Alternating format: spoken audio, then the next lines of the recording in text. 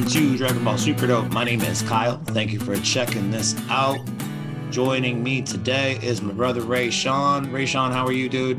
I am doing good, man. How you doing? I'm doing great. I love that you just use the voice that you used to send me voice memos when you randomly check in on me. What's good, man? How you doing, man? I'm just checking in on you, man. I get those messages like at least a couple times a week. I fucking love them. Well, that's just my regular voice, so I don't know. I guess when I'm hyped, usually after I'm getting done smoking, that's usually, for some reason, that's the only time I remember you. And I'd be like, I wonder how Kyle's doing. Let me see how he's doing. Oh, man. And I just see your message. You get stoned and you think of me. It's kind of sweet, man. I just clocked that in my brain and I appreciate that. But enough of this jerking each other off stuff. We got some Dragon Ball to talk about.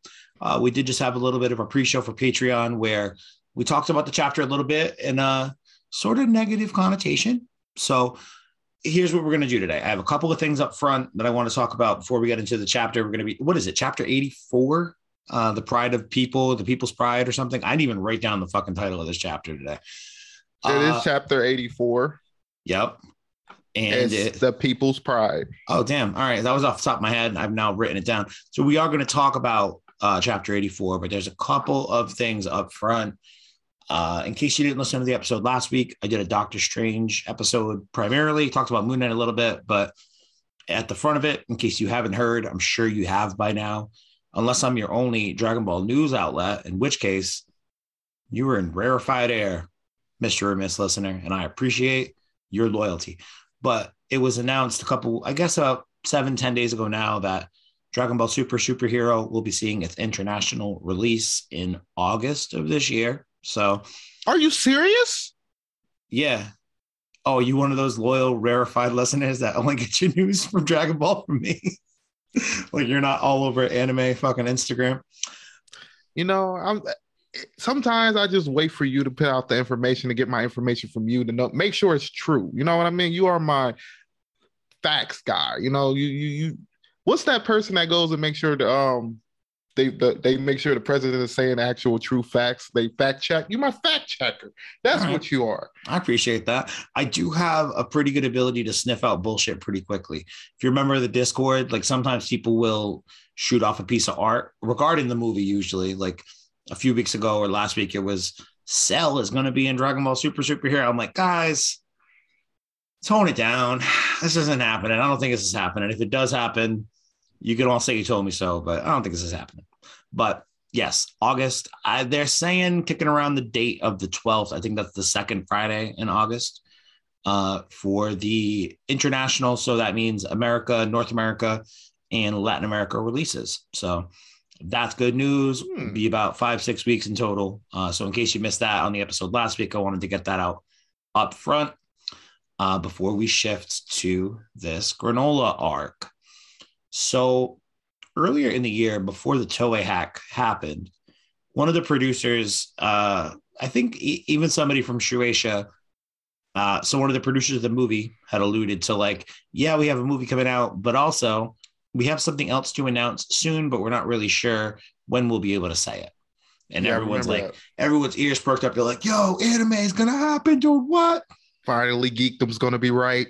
Yeah, 2.5 years later. He had it on good authority. It was already in pre-production, don't you know? We don't talk about that here anymore because today's episode is about me being positive. So don't send me off on a fucking geekdom train of thought because it never ends well. So with the Toei hack happening in early March, I believe, and basically what that hack equated to was some malware.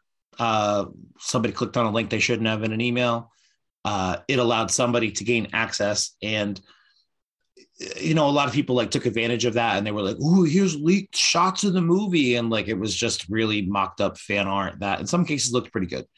In most cases, it did not. But what it did was, what that hack really did was deleted the most recent digital assets that they had been working on. So whatever work they had done in say like the last 2 weeks of time on the movie or whatever, all shit out. Like it's all gone. It's deleted the bed. They had to restore a previous version of what they were working on in not just Dragon Ball Superhero, but a bunch of anime across the board.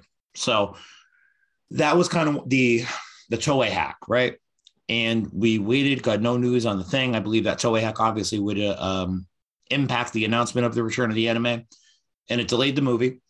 But I also think there's been a bit of a trickle down effect in the manga. There was another comment made by somebody at Shueisha where they implied the story would be wrapping up in early spring. We are now officially in mid-spring, summer the next time one of these chapters comes out, or just about summer. I kind of get the feeling that this arc was meant to have ended already. And the last couple of chapters, well, I shouldn't say the last couple of chapters. Last month's chapter with Bardock was, I think, always part of the plan. I believe it was the chapter previous to that that just felt very filler-ish. And maybe filler-ish isn't the right word because they are giving us some narrative. So you talking about the one where he was teleporting around? Yeah, actually, is that what that was 2 chapters ago? Yeah. Mm-hmm. Perfect definition of a filler chapter. We don't know what the fuck to do, so let's just teleport you off world to a million different places before eventually you just end up coming back 2 chapters later. We've recovered. We've gotten the backstory of my dad, and we had enough time to heal. So I'm just saying, I think this chapter or this arc has been padded out a little bit because Shueisha, Toei, all the supervising entities involved in making Dragon Ball, they expected the hype right now to be about this new movie. This movie was supposed to have come out 3, almost 4 weeks ago now, and it hasn't. So I think they were like, hey, instead of you guys wrapping this up and starting a new arc with some slow based shit while we wait for the new movie to come out, can you just pad this out a little bit? And maybe the climax of Granola can happen maybe just before the time the movie comes out, which, the time the next chapter comes out, it will be just before the movie. So I guess we'll see. It feels like that to me. I just wanted to point that out to everybody. The timelines for Dragon Ball have been so fucked up over the last few years with when we expect things to come back. And I think the hack sort of is to blame in this instance because it delayed the movie and because they don't have that movie hype. They need some kind of hype. So when are the conclusion of this Granola arc? You have any thoughts on that, or did I just sum it up? No, I think your opinion makes sense though. If I were trying to market Dragon Ball, I would try to keep it at its peak where everybody's at least looking at the manga and everybody's still wondering what's happening. Because I do notice those leaks affect a lot of different manga and different anime. Because I know One Piece, I think their movie had to get moved too. I think their movie is actually pretty close to this Dragon Ball Z release date. But I don't know if that's just the Japan release. I don't know if that's everybody's release. I believe it's August for the Japanese release date for the One Piece movie. I could be wrong, and I obviously don't follow One Piece, but I do recall seeing that fairly recently. Yeah, because that's when you said that, I was like, oh, I wonder if they're going to try to have them compete against each other. But then I was like, oh, no, they probably just going to do the Japanese release date, knowing Shueisha, because it'd be stupid to really have those. You have Dragon Ball. You have Dragon Ball release at the beginning of the summer, and then you have One Piece release at the end of the summer. Yeah. Way then you can make as much money on both of them without having them have to compete. You know what I mean? Exactly. And you still get all the kids who are out of school. Although we've dove into this several times on Super Dope. I don't exactly know how Japanese school works. I think they might take a month off in between semesters or something. So I don't think the summer break works out exactly as it works out here in America, but I don't know. Either way, they're going to make their money both in June and in August, if that is in fact when the One Piece movie airs, or comes out. So, yeah. So those are the 2 things up at the front. 84, I'm taking a little bit of a different approach this month. In case you don't listen to Super Dope a lot, I'm not super keen on how this arc is wrapping up. And this arc is taking fucking forever to wrap up. So instead of me bitching about all the stuff I didn't like about this chapter, which there were some things, I won't say that I didn't like them. I'll just say that I don't think they make a lot of sense in the grand scheme of the story. And they could have done things slightly differently to maybe make it better. I'm just inclined to think about things that way, I guess. And I just want Dragon Ball to be a good product, but I'm not going to bitch this month. So I wrote down 5 things that I genuinely liked about this chapter. I'm not going to do the play-by-play on the fucking this happened. He got punched. She got punched. They said this. They said that. Close beam. I'm not going to do that. I just want to talk about 5 things I genuinely enjoyed about this chapter. We talked about it a little bit before we hit record. Rayshawn, I think we are pretty much in agreement on a lot of these things, but if any of these things spur additional commentary, just jump the fuck in and tell me to shut up for a second, okay? Okay. I'd say the first thing that I really like about this chapter, when it opens up, they're wrapping up or finishing listening to the Bardock audio recording on the Scouter, and Goku's kind of like taking it all in and like remembering it was his dad. And yeah, I expect Goku to have that sort of reaction, right? Like him remembering his dad is a very profound, powerful moment. The cool moment for me in this was Vegeta looks at Goku and he's like, damn it, dude, of all the people to remind me of what it means to be a Saiyan, it had to be your dad. Ugh. And like plays that disgust card for a second. But in the moment, I'm just like, what a brotherly fucking moment that was, man. What a nice little thing. Like, I feel like Bardock just spiritually adopted Vegeta, or maybe the better way to say it is Vegeta just forcibly spiritually made Bardock adopt him as his own Saiyan son. I like that cool. I thought that was a cool little moment that Vegeta's acknowledging, like Bardock was like the epitome, like a great example of a Saiyan. I love that. Yeah, I liked it. To me, I just thought it was so Vegeta. You know what I mean? Just to find a reason to be mad out of nothing. Because you got to think from his perspective. I guess it's better that he kind of learned it from Goku's dad than from Goku, because it's like he's half saying don't even really know they're saying blood, but to learn it from his dad, he's probably like he's a low class saying I'm learning what a Saiyan is. But I've been kind of feeling like since Dragon Ball Super have started that his mindset of like low class warrior and high class warrior and stuff like that doesn't really matter anymore. I think he just looks at he's starting to become more of a Saiyan, believing in his Saiyan race. I feel like that's just how he busts balls on Goku now. He's like, yeah, I know you're powerful, but I'm a prince, bitch. Like, don't forget your place. I'm royal blood. Ha ha ha. I know you could kill me. I know that you're our last ditch opportunity chance to save the world. In pretty much all circumstances, I love and respect you, but don't forget I'm the prince. Like, I know that he's not doing it in that like sort of tone, but it's what it feels like to me sometimes. I can feel you on that. It's just like his arrogancy and trying to, be higher. Because it's really, to me, I feel like the only thing that really pits Vegeta over Goku is like his mind, because he's smarter than Goku. If you have an issue, it's better to go to Vegeta with it than Goku. And he also, me personally, I always believe that Vegeta is physically more stronger than Goku. I've just believed Dragon Ball has shown that. And Goku is he's better at ki than Vegeta. And that's why he transforms faster than him. That's just my interpretation. I could see how you might think that. My the differentiation for the two, but for me, Goku's a natural, Vegeta's a prodigy. So like Goku, everything comes to him very natural. Vegeta understands things. People think of the word prodigy to mean like you're just naturally given the ability to do something. And I don't understand it to be that way. I think it's like you have the natural ability to understand how to do something if you choose to learn how to do it. Like you don't just roll out of bed as a competent fighter. Like Vegeta's a prodigy in the respect that he took to fighting and he learned all he could about it. And he's very tactical with how he fights. Goku does learn on the fly, but a lot of times it feels like it's just sheer will and dumb luck. And those are the way that I kind of, it's not like a ki versus strength thing for me. It's like Vegeta's much more intentional about it. I mean, it's not this, I guess Goku's intentional about it too, but I guess in the heat of the moment, like Vegeta's more tactical, Goku's more go with the flow, I just feel like Vegeta just, like in almost every arc, in my opinion, I feel like even in this arc, it just seems like he takes more damage than Goku and is able to still be fighting. It seems like he's always taking the worst ass kicking and still fighting. So I've just always attributed that to him just having the best durability. He's certainly a durable dude. And I think a lot of that is because he's been like main character, 2.0 cannon fodder for Goku for so many years.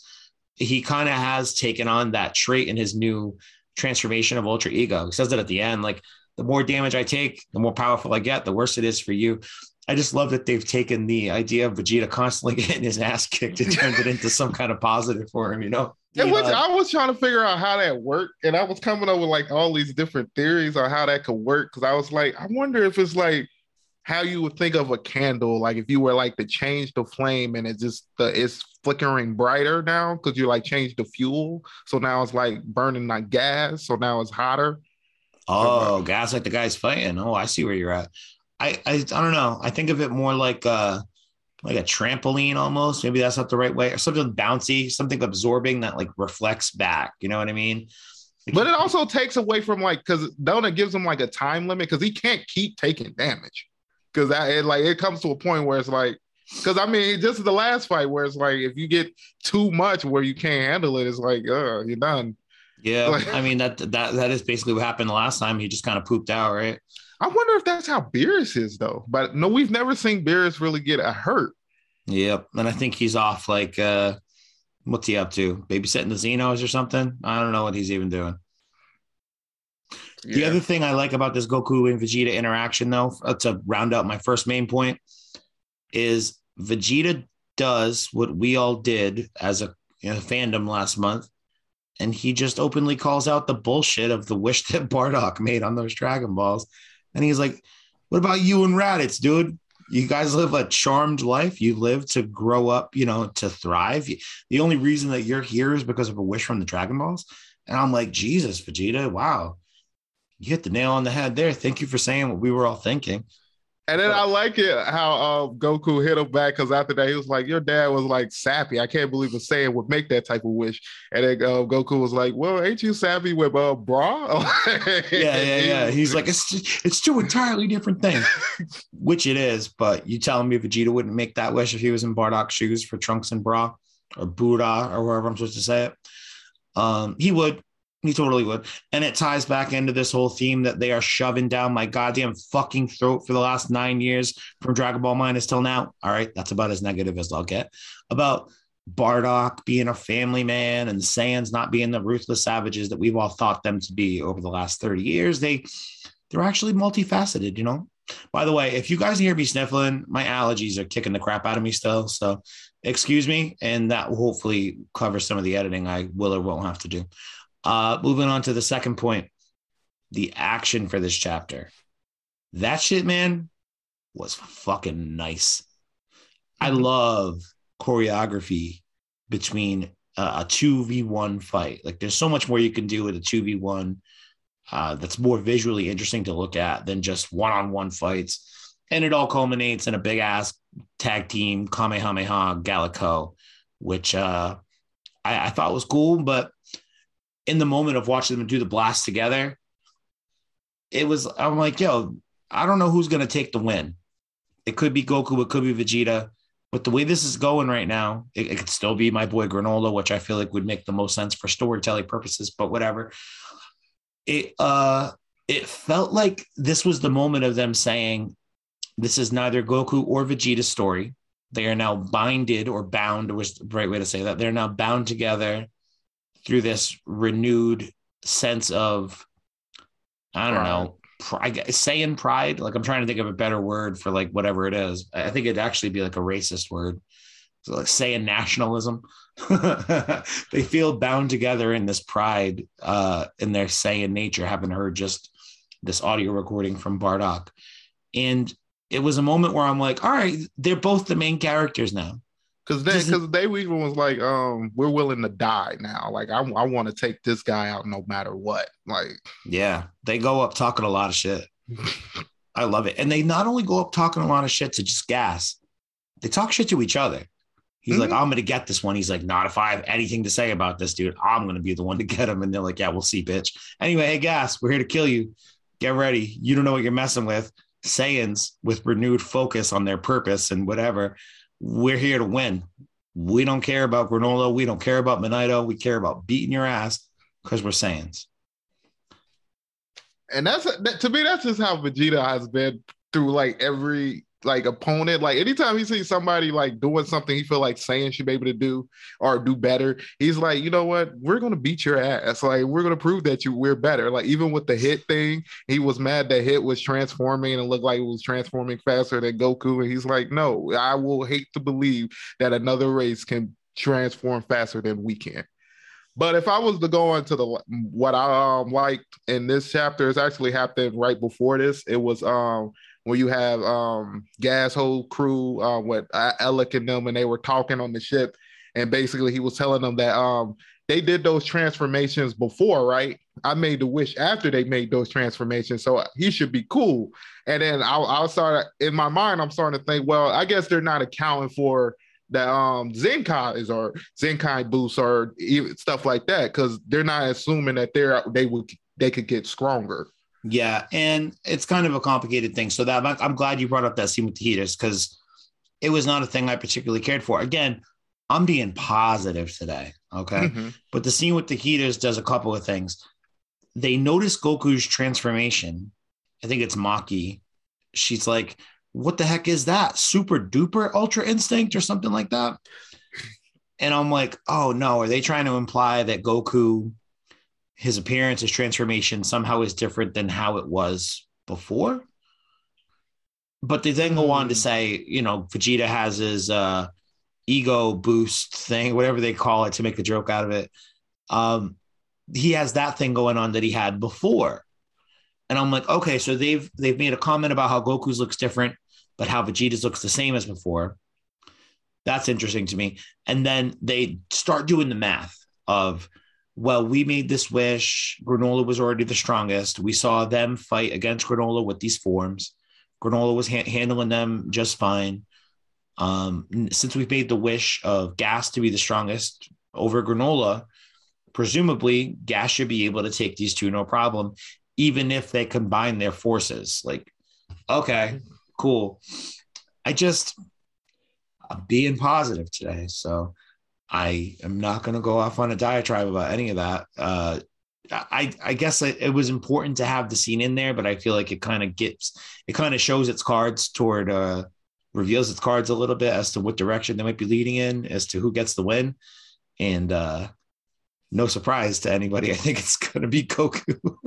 You think Goku's going to get the win?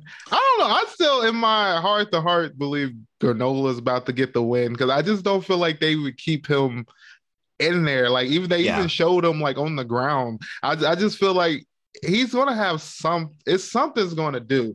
I don't know, because I was low key thinking about this a little bit while you was just talking. Like, another wish could be made right now, and I don't know how it would affect Granola if you re-wish him to be the strongest. That probably take us 3 months and probably turn into a month or something, or make it like that day. But that's something that could happen, because I don't know if we know what happened to those Dragon Balls, but they could just be somewhere right now. I don't know. Yeah, I think they just flew off. I don't think they've gone to recollect them yet, but you're right, though. Granola is shown in like literally just the one panel this month where it's him just laying on the ground and Monito's hot. So I have to assume he's going to factor in toward the end. Again, he's going to factor in again before this wraps up. Because otherwise, why wouldn't you have killed him by now? The thing is, I think they got to figure out a way to decrease some of his power. Then you can have Granola come in here, can do the final shot.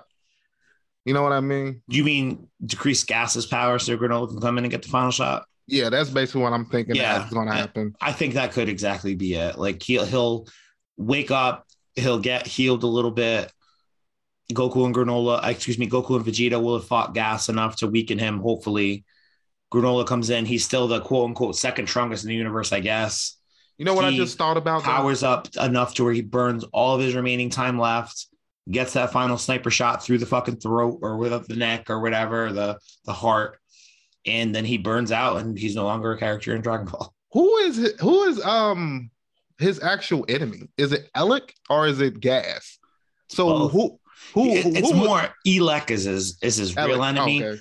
but Gas has made Granola his enemy for whatever reason a long time ago. He wanted to kill him, try to tell Elec that he didn't need him. You've got me. I don't know why we need this little bitch ass orphan boy. and he kept him around anyway, and that contributes to the grudge that Gas has had against Granola his whole life. See, but now me thinking that is I can see them having Goku and Vegeta beat Gas and then having Granola take out Alec. Just to kind of fit those storylines they're trying to create. So I can kind of see that happening now that I kind of think of that, because I'm like, I guess you could always bring that the fact that Alec did kill his mom. So I mean, you can always make that the gun point of his anger, and then kind of come up with a storyline and say that Gas was low key manipulated. So yeah, and which very clearly is what they've been doing is like, you know, Alec is the true power in that group, and that he's able to manipulate Gas, the strongest of them all. All Alec can do is bust out his ray gun and shoot a motherfucker when he's not looking. And honestly, dude, you might have just hit the nail on the head. Gas gets beaten by Goku and Vegeta, and you know, they ascend to the quote unquote strongest in the universe or whatever.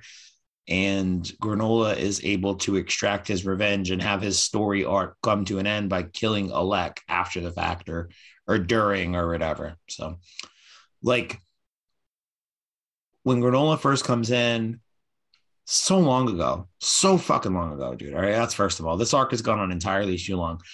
But when he first comes in, he drops all of those OG 7-3 clones, comes in and murders all of them. I could see Granola's role in the rest of this arc. Like, he comes to, and he's like, what are the boys? Oh, they're fighting Gas. Well, I probably will just get in their way right now. What about Alec, Oil, and Maki? And then he peels off to go take care of them on their spaceship, all like stealth style, like he did with the OG 7-3 clones. Pops in, fucks up Oil, fucks up Maki, and then he gives him like, my name is Inigo Montoya, you killed my mother, prepare to die speech to Alec before he chops his motherfucking head off. Which to me what kind of makes sense, because to me, what's his name? Alec was not, he didn't want to position the ship too close to the hut. I don't know if he was thinking about that, but it seemed like he knew that their power was something that they couldn't handle. So we need to stay far away from that shit. Yeah, he's weak, but he's smart. He's certainly not foolish. So those, I've actually done my first three main points. Mm-hmm. So to recap, Vegeta getting inspired by Bardock. Cool. Action was super fucking nice. Cool. The third one, I kind of smushed into my second one a little bit because they sort of go hand in hand. Jeets and Goku having the friendly rivalry, the 2 versus 1 dynamic, and all of that comes with it. I loved so much about this chapter. Number 4, and it's a moment within that battle because it was a super action heavy chapter. The Hakai Shin blast that Vegeta gins up out of fucking nowhere. When it happened and I turned the page and I looked at it or I swiped to the page, whatever. Reading comic books on your phone is weird to me, but I swipe and he's just got this big purpley thing and I'm looking at it like, oh shit. Is it weird that I automatically assume it's purple? It must be purple, right? And I knew what it was before he says anything. I'm like, yo, that's destruction. Like, that's Hakai energy. That's destruction.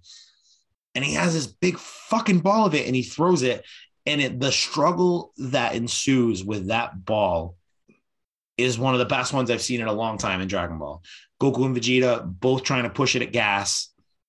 And then the moment where Vegeta says, like, again, he's a tactical fighter. He's like, I realize what's happening. We can't do anything against Gas's power right now. I'm going to have to go like hit Gas up close to make this thing work. So he peels off from pushing the blast with Goku. Goku clocks it and he's like, what the fuck, man? Are you cool with me just dying right now? Is this how I'm going to go out? You decided that I'm going to die? And he goes to hit Gas and it doesn't work out super well for him.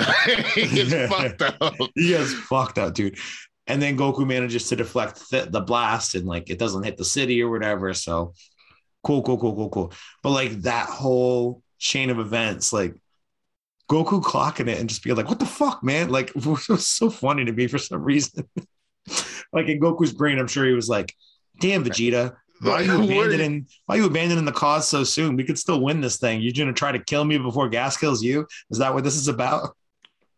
That's a funny way of put. Well, just when you just say Vegeta being a tactical fighter, I was thinking like, I wonder if he planned that. Like he realized like, okay, this is beam's not strong enough. I'm gonna have to get stronger. So like, fuck it. I'm gonna have to get him to attack me, basically. So I didn't know if like that was his mindset going into that because it's kind of how it played out at the end of it. But Yeah, I don't think it was, man. He's like rushing him. I think he was like trying to hit him so that way he wouldn't be able to properly deflect the blast from Goku still pushing it anymore. But mm-hmm. he caught a kick to his gut and he was like, oh, yeah, that's right. Getting my ass kicked is my superpower now.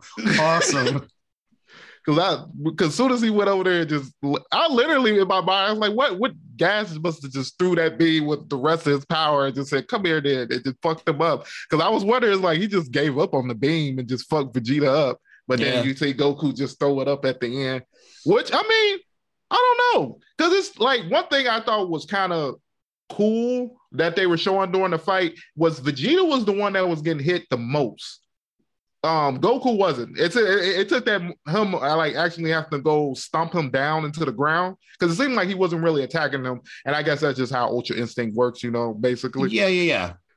So I thought that was cool that they were showing that, but I guess it did take a while for Vegeta to actually power up because I mean he was getting attacked for a little bit for a minute. Yeah, he was catching the brunt of it for sure. And like you said, like Ultra Instinct is a defensive thing and Ultra Ego, I don't want to say is an offensive thing because it does too work in the defensive capacity in that it allows you to take damage and get stronger through it. It's kind of the opposite thought process of Ultra Instinct, but it still allows the person to increase their power. So, no, you're spot on. There's throughout all of these battle scenes today, Vegeta's taking a lot more of it until Goku gets fucking stomped, bro. He gets like right there in his fucking solar plex. And that was like the only way he probably could have hit him. Like that's what I was thinking. But I wonder if like Granola has some type of Ultra Instinct, like some type of way to be able to fight them, because you would think those abilities would. I don't know. I guess Goku still hasn't mastered it completely, even though like it's supposed to be like master Ultra Instinct. Because if we go back to how Whis was explaining, it was like once you master this, you will be able to like escape any danger, like no threat or anything will be too small. And we still haven't seen that from Goku yet. So I guess he's still at like stage 1 of it or something, or he might need to go Super Saiyan on top of this or some shit or something. But I don't know. I think it's going to be, I think the thing that Whis has been alluding to for this whole arc is Goku making the Ultra Instinct transformation something of his own. And the way this arc is rounding out is so much about getting in touch with your Saiyan roots and remembering, not that you carry the sins of your people in Vegeta's case, but you carry the pride of your people and what they stand for and what their convictions are, which at the end of the day is still pretty much just fighting, but I guess also loving and protecting your family. So I don't know. I kind of go back and forth on this whole Vegeta storyline now, honestly, with the whole introduction of like, so what I loved about this Vegeta storyline at the beginning of it was like, this is him being able to not absolve himself, but like forgive himself of all the sins of the Saiyans and what he did in his past world, and directly having to confront a victim of the very same work by the very same people that Vegeta used to do. And Vegeta's come so far along in his development as a character and as a person, and now he's a father, and he saved the world 100 times over and is no longer, driven on being the best. And he's resigned himself, at least in theory, to, being the number 2 to Goku. Him having to make peace with that or help this person that's a victim of what he used to do. Like that storyline was compelling as fuck for me. And now it's like, actually, Bardock reminded me that I like to fight and I like to win. So I'm going to go out there and win. Like, that's that almost negative. That didn't sound very negative, did it though? It sounded like I went to a college class last week. I think what happened is I feel like their way of fighting kind of changed. Like in the beginning of this arc where you have like Vegeta like worrying about the planet and like worrying about the people on the planet. And like I feel like that's different versus like how Bardock was fighting, where he was fighting more or less to the point where he was like, I want to win this fight. I don't matter. Like, I don't care about the surroundings. It's me and you type of shit.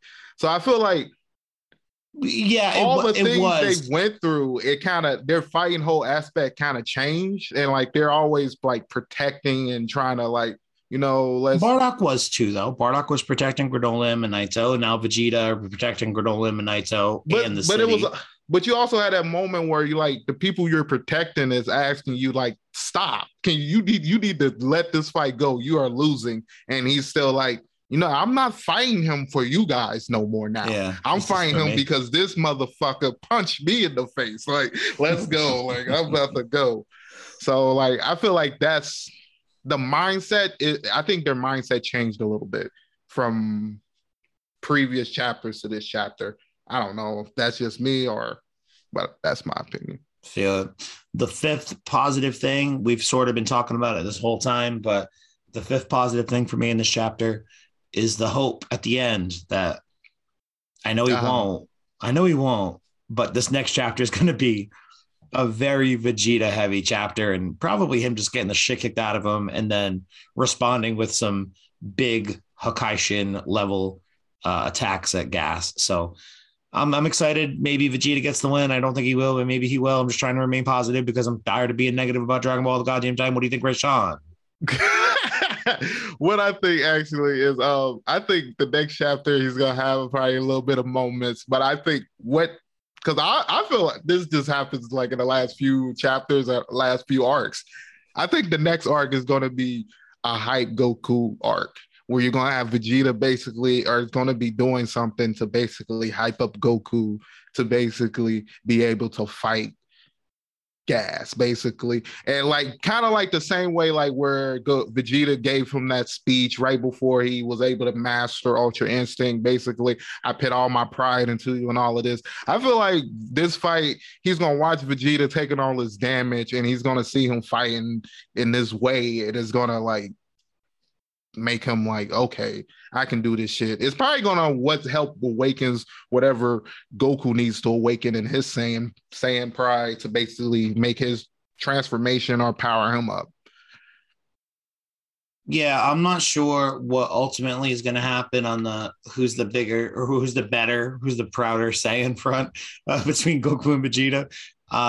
I would imagine that the Goku thing, it has to factor in. Like, I would like to think that what they're building toward, Whis telling Goku to get his own version of Ultra Instinct, Goku getting in touch with his Saiyan roots. Actually, I said this to you before we hit record. One of the things that bothered me, again, I'm not being negative today. One of the things that bothered me about last month was why the fuck did Gas rip Bardock's tail off when we know that Bardock goes back to Planet Vegeta and has a tail in the Broly movie? And in this chapter, it's like, Goku's flashbacks, like Bardock comes home all beaten up. He don't have a tail. His mom like sits down and takes a nap at the table. She like makes some food, does the laundry, and then his dad has a tail again. So like some time has passed, but the idea of Goku getting some kind of unique version of Ultra Instinct that's inspired by his Saiyan heritage. Imagine if at the end of next month, this is completely like, what if out of nowhere fucking theory, like not even a theory. This is just like a holy shit, imagine, which we don't do enough of on this show. So this is a new segment called Holy Shit, Imagine. Holy shit, imagine if at the end of next month's chapter, Vegeta's getting the shit kicked out of him. Ultra Ego is exhausted. He's hit him with a bunch of Hakai energy. We're still getting nowhere. And then Goku's like, what's wrong with my butt? And then he like reaches back there and then a fucking tail sprouts out, bro.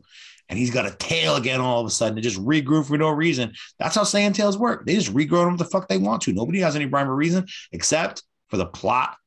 That's the only person who cares about when tails come back. And then he accesses Ultra Instinct. And for some reason, his tail makes him tap into a more primal version of himself. And that becomes this, oh, dude, how cool would that be? Right? Imagine, I know everyone's thinking it and everyone wants me to say it right now. So I'll just say it for you, even though I don't think it's a good idea. Imagine he hits Ultra Instinct. He has this tail out now. And all of a sudden, all the red fur comes out his chest and he loses his nipples. And he's a Super Saiyan 4 Goku. Oh my God. That will happen. If it'd be all white, I think that would be better. Like if it's like the whole Saiyan 4 transformation, but it's like all white.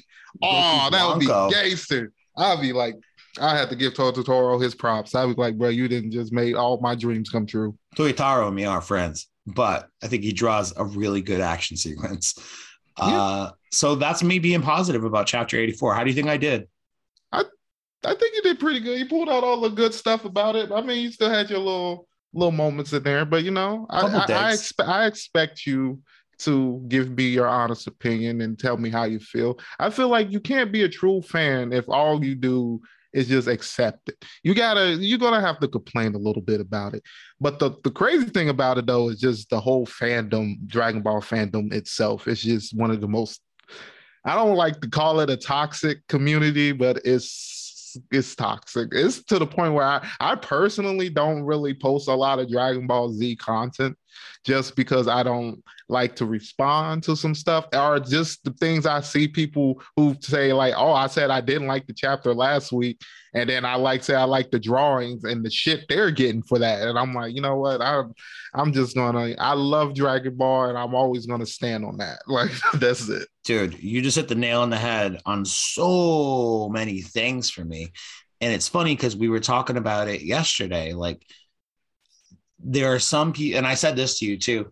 There are some people who think that this arc is goated, bro. This is one of the goated arcs, one of the greatest of all time. First of all, I implore you, if you use the word goated, don't jump the bridge, but reconsider your fucking vernacular, because goated means the greatest. Goated would mean the greatest of all timed, right? You've made something the greatest of all time. When you say it's like one of the goats, I don't know, man. It's just one of the greatest of all times. Like, at that point, just don't use the word goat. Use a different word. Then like it's top 3. I see what you mean. It's one of the best. It's a top 5. It's a top 3. Don't say it's the greatest of all time. When everything is goated, nothing is goated. All right. That's one. Then there's the other side, which I kind of fall into, that camp of like, this arc is fucking shit in the bed at the end. It started real good, and I just like to complain, and I'm a big old bitch, and yada, yada, yada. So I feel it. Like, you can get some kickback from people on either side of that. If you complain too much about how much you're not enjoying it, Dragon Ball fans don't like anything. And if you freak out about how much you love something, Dragon Ball fans will just take on any old story. Oh, you guys are so stupid. Learn how to read. It's like seriously an exhausting thing about making Dragon Ball content. Never mind genuinely loving Dragon Ball, whether you have a choice or not. Like me, I don't have a choice. I can't stop caring about Dragon Ball. I can be mad fucking annoyed with it. It's like it's like Dragon Ball is the longest relationship I've had going my entire fucking life, bro. And only one you're willing to deal with the bullshit with. But it's funny that we're talking about this now, because you and I exchange, like, me and you talk a lot. I don't think people realize how much we talk, but we exchange voice memos pretty frequently, usually through Instagram, sometimes through text message. But we were Instagram texting, voice memoing each other yesterday. And you said some shit that kind of revolves around what we're talking about just now. And I want to play the voicemail or the voice memo if it's cool with you. Yeah, you can. So people can kind of have context about what I'm talking about. So here that is. Bro, I was just about to get on you about that, because I was listening to your podcast and I was wondering, like, what happened? I don't feel that love for Dragon Ball there. Don't get too busy that Super Dope becomes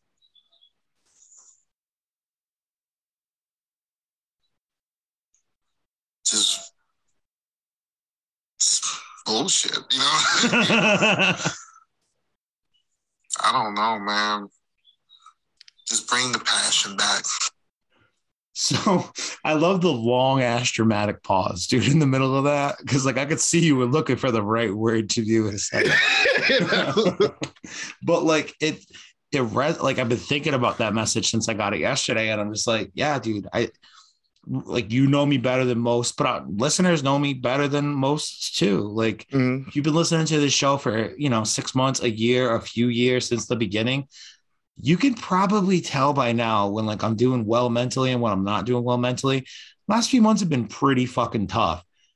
And sometimes that does leak out into me talking about Dragon Ball, but also this story is just genuinely not going well, considering where it started and what it could have given us to what we're doing now. Goku and Vegeta just really strong again all of a sudden. Hey, you know what I just thought of? Clothes beam. We didn't mention the clothes beam one time because I didn't particularly like it, and I'm being positive. What'd you think of the clothes beam, Ray Sean? I just thought it was just something the Namex do. I don't know. They've all done it. I thought it was weird that he did put the Bardock clothes on them a little bit, but I guess it was just fan service. But yeah, Stoyotaro saying, "Hey, I know what Team 4-Star is. Close beam," and then putting Goku and Vegeta in Bardock armor so that way they can make that figure in a few years. And I'm sure I'll see somebody pay like $140 on the fucking pre-sale. But me being negative about Dragon Ball, right? So I haven't been enjoying new Dragon Ball. It's tough because it's only once a month. We don't have a cartoon back yet. The movie's been delayed, whatever. What I wanted to do, though, is start going back and taking a look at old Super Dope stuff that in some cases I haven't looked at in a minute. Or some cases it's a piece that I remember and it sticks out in my brain for whatever reason. And it kind of reminds me of like the spirit and the energy of what I used to love about Super Dope or doing Super Dope. And I think this is the start of another new segment. This is our second new segment today. I forgot what the first one was already. Oh, it was you'll imagine that shit. Whatever the fuck. I think it was Imagine That. Imagine that. Yo, imagine that. This one is Super Dope Rewind. I don't know. Dun, dun, dun, dun, dun, dun, dun, dun, dun. I'm trying to think of how I would sing that backwards. Just imagine what the dun dun dun dun dun dun dun dun, dun would sound like backwards. Okay, that's how we're starting the segment. Dragon Ball Super Dope Rewind. Back to an episode of me and Vapin' Like Norm, who I actually just hung out with earlier this afternoon. And we're doing a bit. It's not a bit. It's just me talking about some songs, some of the greatest songs of all time. So here's what we're going to do, right? I'm going to play this shit. And if you have any thoughts that occur in regards to what we're talking about, let me know. I'll hit stop. You say what you're thinking. I might do the same thing, though. And it might be something about old Super Dope or something. I don't know. Something that makes me think about more positive times in my Dragon Ball content creation career and not the most recent shitting of the bed that is the granola arc. Sound good? All right. Let's give this a shot. All right, man. You need me to fucking hit pause. You let me know. What, you think you know what it is? Go ahead. I know it's not Dragon Power, but I'm Dragon Power. I mean, for context, we are talking about what are the greatest Dragon Ball opening songs of all time. I cut out the beginning thing, giving context, because in this episode, I keep accusing Vic Mignogna, my fucking best friend in the world, of being the guy who sings the Limit Break X Survivor English version. And he's not. And I just have never fixed that in post. So that's why the context is missing. But that's what we're talking about. The best Dragon Ball opening songs.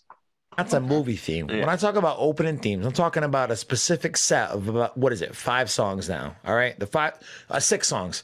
All right. It's Makufukushigi Adventure, Mysterious Adventure, the first Dragon. If you want to hear a metal version of that song, go listen to the OGDB Super Dope on Patreon, because that's how we open the show. Hey, that first song you played was the Dragon Ball theme, wasn't it? Yeah, man, we're talking about the greatest Dragon Ball opening themes of all time. There's 6 of them. No, I like that thing. Is that your favorite one, Makufushigi Adventure? Mm-hmm. Okay, that's a good pick, dude. That's I'd probably say like my 3rd one, maybe. Mm-hmm. Maybe my 4th one. I don't know, but that's a good pick. I love the metal version of it, dude, by the band Animetal. You ever heard of Animetal? No, I haven't heard though. So back in the 90s, there was like this 4-piece metal band. Guitar player, bass player, singer, drummer, and they do 45 minutes straight of all anime songs, but it's done in super heavy metal version, like not like super hardcore shit, but like thrash power metal level shit, like what I'm down with from the fucking 80s and 90s. I'll send you a link for them, dude. They fucking kick ass. Then you got Chala, motherfucking Head Chala. Mm-hmm. That's obviously, most people's favorite. Then you got We Got Power.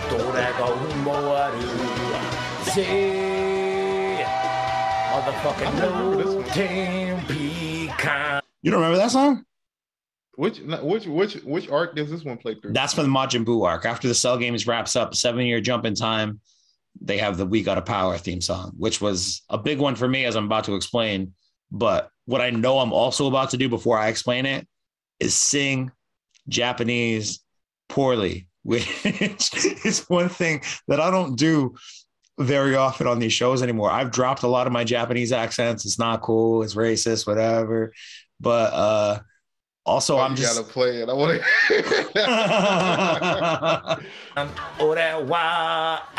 You know what I'm saying? Like that song whoops ass. Like I literally I suck ass. I gotta stop singing this. Oh, he got motherfucking Dan Dan Kokoro Ika. Like Dan's great. Dan's the best one. And then you got the two openings from Super. So when I refer to Dragon Ball Super opening songs, those are the ones specifically that I am referencing. What about those 6? Puppy Kitty Zenkai Power? Doggy Kitty Zenkai Power. Is that an ending? Oh, I thought so too. Dude, the Dragon Ball Z endings, those 2. And then you got fucking because I think that comes from Dragon Ball Angels, whatever. That's the ending song. Mike B and Mike Norm used to have this fucking. It's this list of like fucking 50 probably different Dragon Ball songs that me and Mike have just compiled on SoundCloud. So like he'll listen to them all. He don't know where the fuck they're from. He's like, is that an opening song? Is that a closing song? Is that a movie song? You know, like he just knows they're Dragon Ball songs. You know what I mean? I feel it. Fuck it's called Angel, Angel, Angel,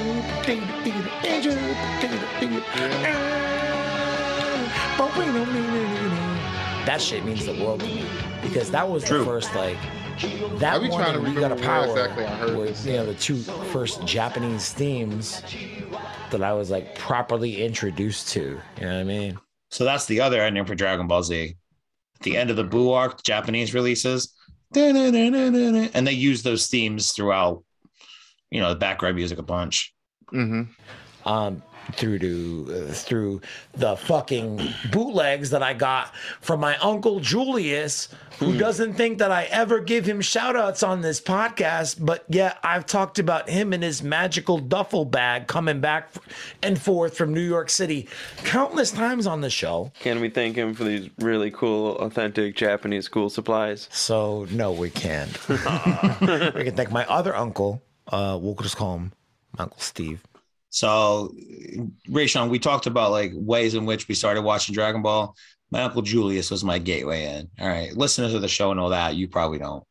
Mm-hmm. My Uncle Julius, my Uncle Steven, these 2 guys I'm talking about here, they're not really my uncles. They're my dad's best friends of, I would say, close to 35 years. Like, I don't have any memories in my life where I did not know who they were as people. So, yeah. I think I'm actually going to see them this weekend, actually. I haven't seen Julius in a few months, but my Uncle Steven has actually been living in China the last 2 years. Like, I think it was he moved to Thailand just as COVID started.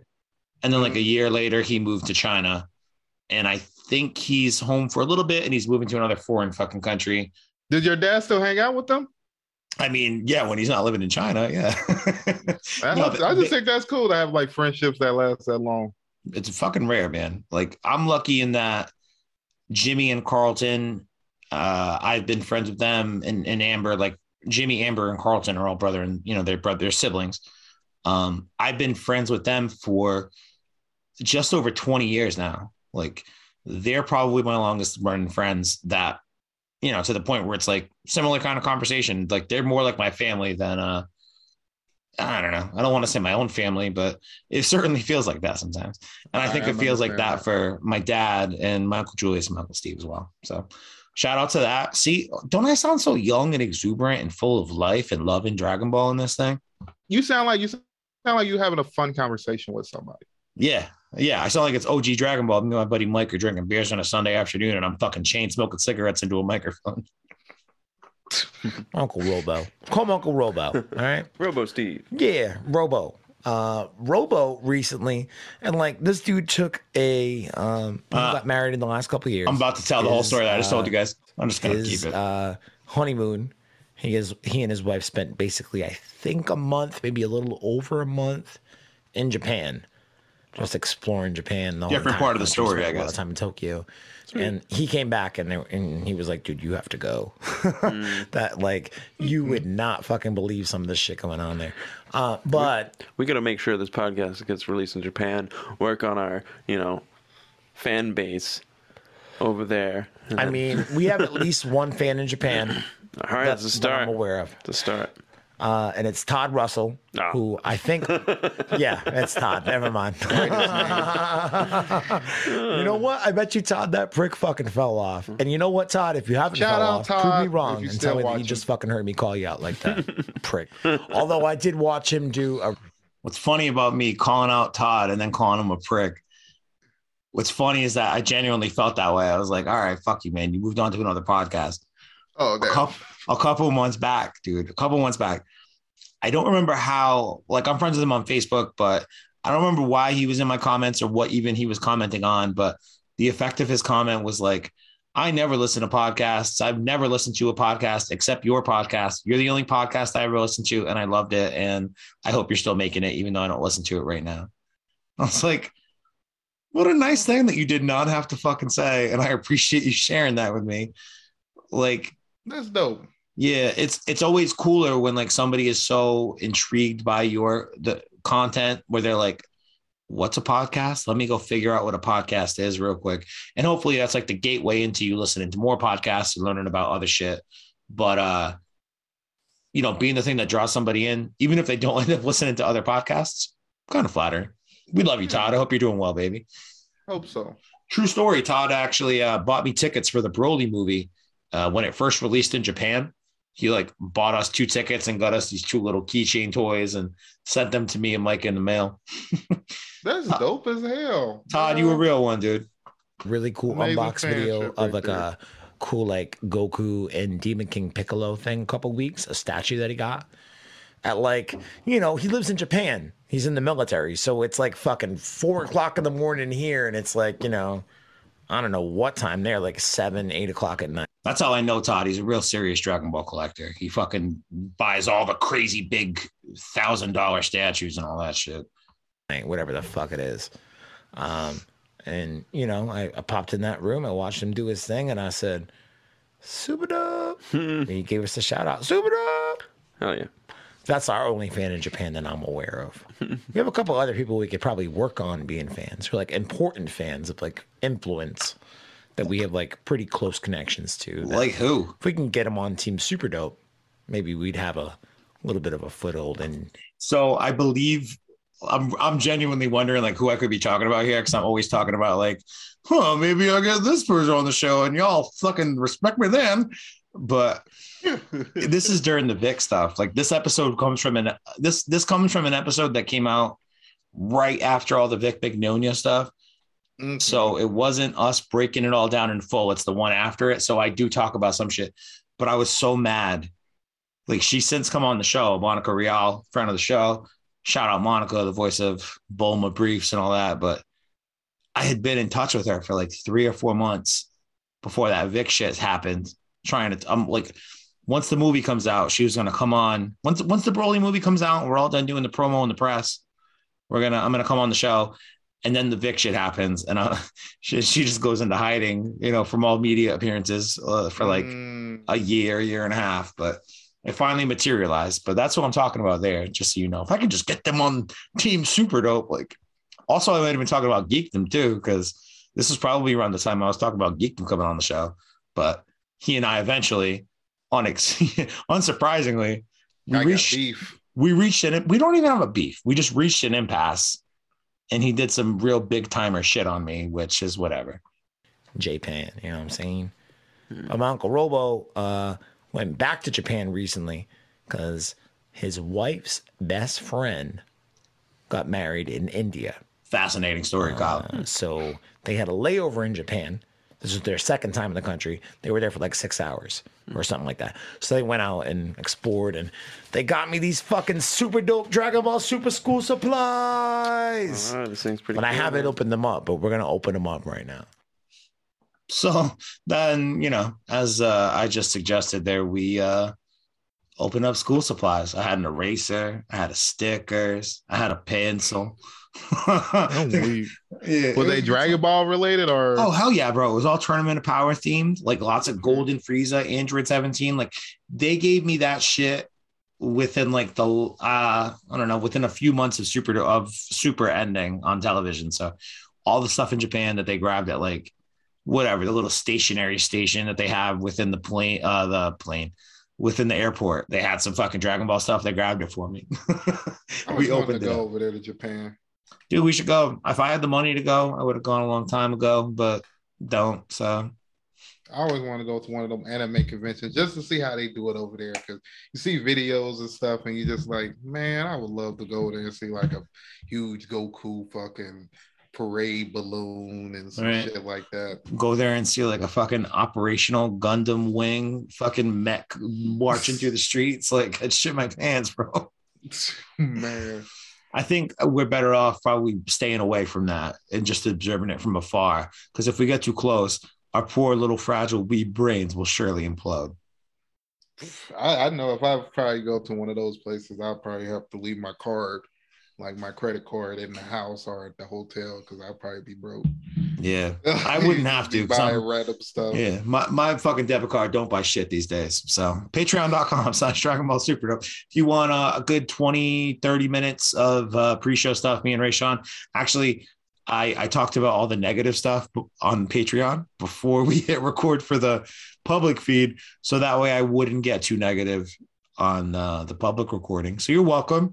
I hope this new fucking positive 5 favorite fucking things, Kyle, you liked it, you bitch ass mother. Rishon, you like the chapter? I liked the chapter. I give it an 8. Damn, Earlier, dude. I think I said a 7, but You I did. think I give it an 8. And the only reason why I moved up a little bit is because I did like the ending thing when you have Vegeta like ready to like go. I liked the whole little Goku throwing up the Hakai blast so it didn't hit the city. And I liked the action. I thought the action was drawn really nice. So I'm gonna Yeah. give it an 8. Action was definitely the highlight. The narrative stuff, it was just like, man.